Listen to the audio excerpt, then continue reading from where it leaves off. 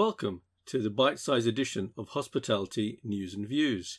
In today's edition, Raj and Richard discuss Net Zero, are hotels missing a trick? So Net Zero, Lamington have announced that they're going to go net zero by Lamington Apartments by 2030, which is a great thing to do. I think it's important for these companies that we look to as market leaders to make these kind of open decisions and actually announce these things. One of the things they've done that I do like is that they've actually started to outline what they're actually going to do, which I think is a positive thing. I mean, it's so easy to say you're going to be net zero and leave it at that. And people will, well, what does it mean? So it's good that they've actually started to outline it. And hopefully that will start producing some templates and people start thinking along these lines about what do we actually do. But I was actually looking at some of the hotels that claim to be net zero. And I think a lot of tricks are being missed. I think a lot of things that still need to be questioned, actually. Have you noticed that some of these places that have car parks don't have charging points? So, so they're constructing hotels. They might have one or two, they might have a series of charging points, but it's not. Also, what the expectation is, you're not going to be driving an electric car when you go there in 2030. Surely by that time, everything should be electric and every single car parking space should be assumed to be electric only. I mean, that is an issue, isn't it, really? And it's difficult for people, like in London, and the congestion zone and all the rest of it is going wider and wider and forcing out diesel cars as well. I don't know if that's linked, actually. Or is that linked? You might be able to enlighten me on that. The strange thing about the congestion charge in London is that by 2025, electric cars will have to pay the congestion charge. Well, that's only in 4 years' time. Well, we're in a quandary. We've got a relatively old diesel car, so we'll be looking for a new car, and so we want petrol because then that's not going to be penalised in London, and this hybrid thing and the batteries and the kind of the news, I believe, or not news, but the fact that currently they're very hard to dispose of, the batteries in a hybrid car. And also, there's a whole range of things that have come into play in America.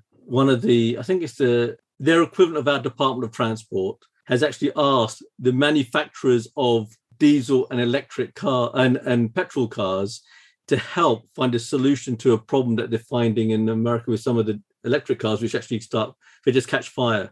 Okay, so I think there have been 12 incidents where cars have just caught fire. They haven't got a clue how it's happened.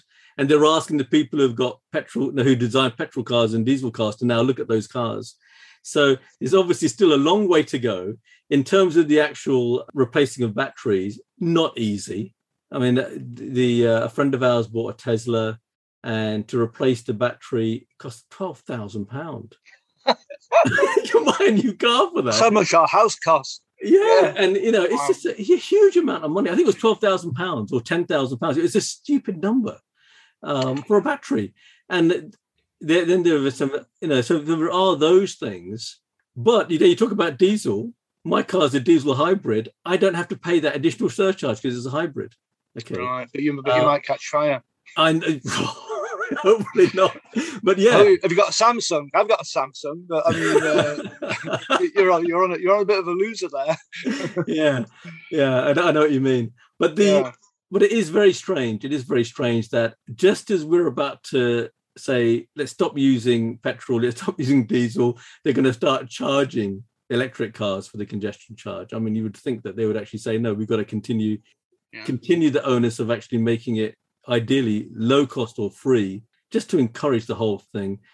This is it. I mean, you were saying about Lamington, and I'm aware of, but have nothing beyond simple awareness of a company. As a company, I don't know, an organisation, don't know, Green Globe, and it would be worth, if people are listening are interested in maybe taking the first step, I don't know, towards kind of at least understanding the principles of what we're aiming for with all this green thing. Then I was aware that Green Globe as an organisation exists. I don't have a web address there, but if you Google it, you'll find it. And don't know. But yeah, it's great in principle, isn't it? And but I don't think it's going far enough personally. I mean, if I give an example. So when I was IT director at Think, one of the things I was asked to do was by the owners is actually, it wasn't done because we wanted to be net zero. And we're talking 10 years ago. Net zero wasn't even really considered that important, to be honest. But it was done to reduce the cost of the operation. So there was a business reason, a really strong business reason to run the buildings in a certain way. And also because you needed planning permissions, you still needed to demonstrate you were becoming greener as a company. Okay. So those were the real motivations. And what we did, and this is more than 10 years ago now, thinking about it, we automated the reduction in the use of electricity when people when they left their apartments. So it wasn't just the hotel rooms. We actually ensured that the apartments, the reduction, when you left the apartment, the electricity output being used fell, but it didn't go down to zero, because you can't have it go down to zero. Okay, you have to have a certain amount of heat in an apartment. Otherwise, you can actually create other problems, which from a climate change perspective actually means you end up not being net zero. So for instance, certain furniture, you need to have it at a certain room at a certain temperature, otherwise it wears out faster. So what's the point of bringing it down to zero today, the use of electricity down to zero today, if you then got to replace the furniture more frequently? Yeah. So all that kind of stuff had to be thought through. We also, for some of the buildings, we introduced these heaters or boilers that were using green pellets. They're a nightmare to get hold of at the time. But again, it was all about efficient, low-cost energy was being used. And this is a 300 apartment building that I'm talking about. In addition to that, the walls in the apartments were made thinner using a greener material. Okay, so the fire resistant, all the fire resistant standards. So we actually reduced the amount of material we needed to ensure that we could meet all the standards, but actually it reduced the cost operationally, but it was actually done from a green perspective. Yeah. And so all of this stuff has been around for donkey's years. The only problem is that people don't talk about the problems that these things create. For instance, some of the materials that are green create a huge problem with Wi-Fi signals. So you can suddenly find yourself having all kinds of internet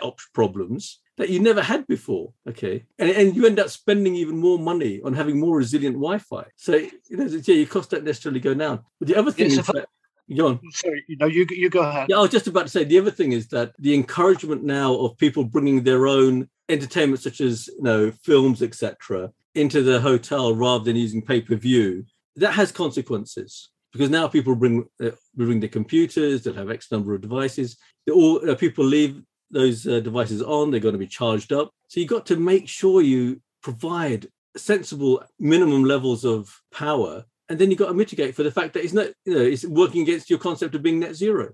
Yeah. I wonder whether all of these things will ultimately kind of tie in. We've got, a local kind of living with people working potentially fewer hours, although that not if there are so many vacancies, but just generally like a contraction of the life that we had, and it's not as frightening as it sounds really, but just reducing things. And then within the household, I remember years ago, and we lived in an apartment where we were aware if we'd left the light on in the kitchen, and it was kind of stupid because we were in the living room to switch the lights off. And I visited a fella who was something like a 4 or 5 bedroom house in Richmond somewhere. And I was kind of fascinated. It was only him in the house at the time. And he had practically every room in the house was lit. And I was thinking, that's it. Strange. So that kind of thing, just like an awareness of electricity and spending tied in with that. And I mentioned that the builders are in at the moment here. Would you believe they found a light between the ceiling and the floor in the loft that has been on for 10 years. It's a great advert for those light bulbs because they've been on for 10 years, but they just dumped it in the middle and left it there. And it was still lit. And he fished it out, said that's live. So what I'm really saying there is just the training as well in construction as well, of like a bit more care taken, fashioning houses and accommodation, everything like that. There's so much we can do to just be a bit more aware. Exactly. And I think that one of the things that is going to be really interesting, actually, one of the things is how are people going to take existing properties and meet the net zero requirement? It's very easy to do it on a new build. When I say it's easy, I don't mean it's easy peasy, but it's a lot easier on a new build property to think, right, this is what we're going to have to do because we've got to make these requirements in 10 years' time, and this is how we're going to operate everything. But an existing building, 100%. Who's even looking at that stuff properly? Should there be legislation that says that I'm serious here, and I'm actually you've convinced me, Raj. Should there be a legislation on height of ceilings? You go into Kensington or somewhere, you go, wow, these ceilings are nice, and yeah, sure, the ceilings have got a really nice pattern on it, but it's like twice the height of mine, and it's taking all the energy up there. You'll boil up, and if you took a ladder up into the up to the top of the ceiling, and you're freezing down there, so you're increasing the heating. All those Edwardian and Georgian properties that basically high ceilings were all the rage. Yeah. I think it's going to be difficult. I mean, there is an argument to say introduce this false ceiling and just reduce the size of things. Oh yeah, definitely. Maybe people will have to do that, but from an organization perspective, from a hotel perspective in particular, the existing buildings are not easy to retrofit. We had to retrofit some of the buildings that we had, and we were able to do stuff to a certain point. So you can manage certain things, electricity. In fact, one of the things that we did that maybe should be thought about is start measuring how much power each apartment or each room is actually using. If you start introducing those processes, that will then give you some idea of just how big a problem do you have. Yeah, absolutely. And yet we're not seeing people do that for some reason. I don't quite understand. At a domestic level, I like what Nest do, because we get a report every month, and I think you get Nest points and stuff like that. Yeah, you do, yeah.